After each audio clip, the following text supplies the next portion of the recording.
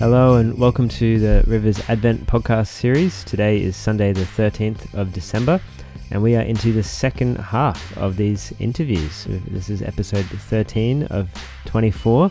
We're getting close to Christmas. It's just over a week and a half away. And have another interview for you today. This is with Mel Dart. So I hope you enjoy our interview and our conversation and are blessed by what she has to share. Cool. So, hi Mel, how you going? I'm good. How are you? Yeah, going good. Thanks so much for coming in to share today. Just wondering to start with, could you just share a little bit about yourself for anyone listening who doesn't know you? Sure.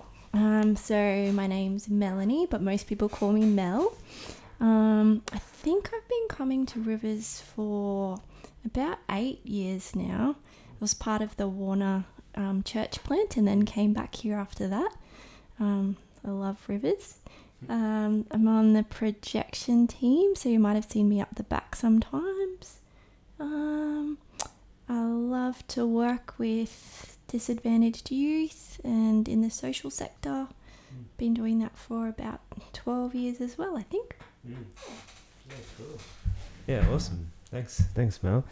And we're just asking people about their year this year, just 2020, and how it's impacted you, and just what it's been like and how you've grown with the Lord this year as well.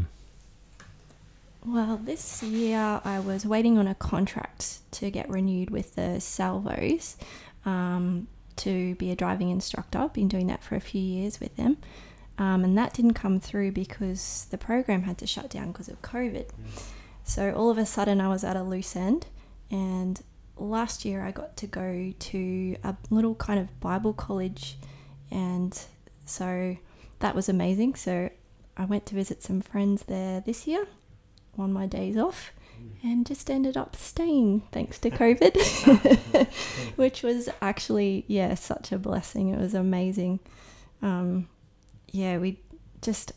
learnt so many things, but probably my favorite has been getting to know God better and just being better friends with him and growing in intimacy with him, like hearing his voice better, understanding his character a bit better and how he sees me. And it's just really been a very exciting adventure.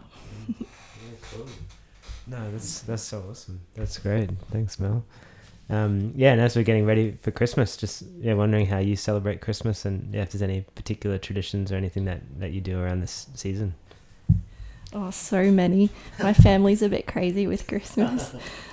This Saturday, we're going to have a baking day. We always have a baking day. We put on our Christmas aprons and the Christmas music and make every Christmas treat under the sun. We do like a covert Christmas tree mission every year where we dress in black clothes and get our walkie-talkies and go to our secret place to try and find a tree to cut down. Don't tell anyone about that though. It's a bit naughty. Lots of things like that. Christmas Eve, watching the carols and eating treats, and lots of lovely family time. Oh, that's awesome. That sounds great. So baking this week. Yeah. That's cool.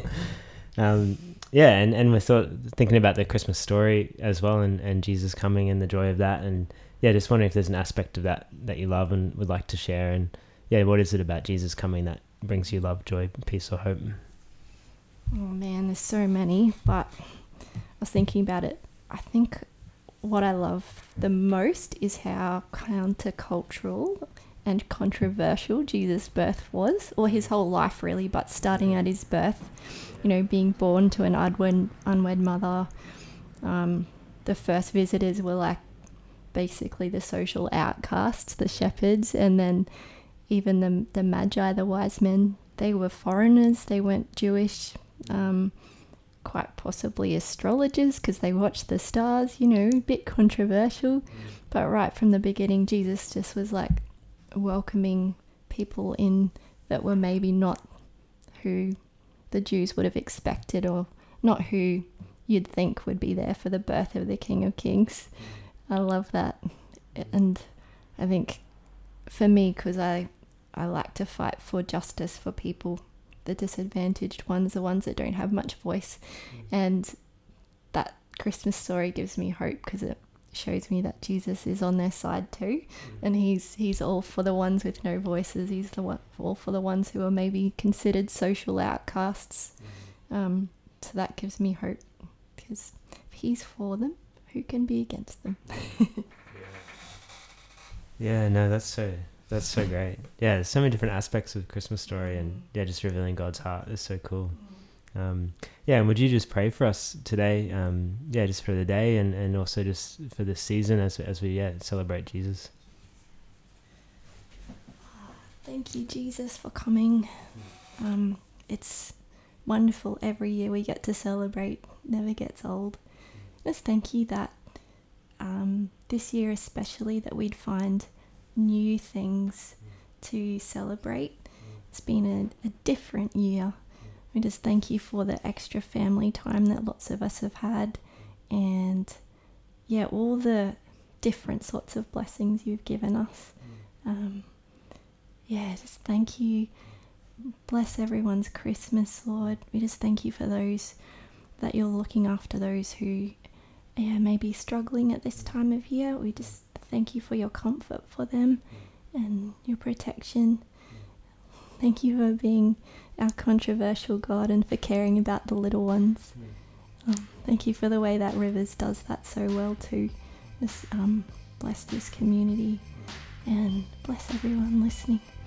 Thank you, Jesus. Amen.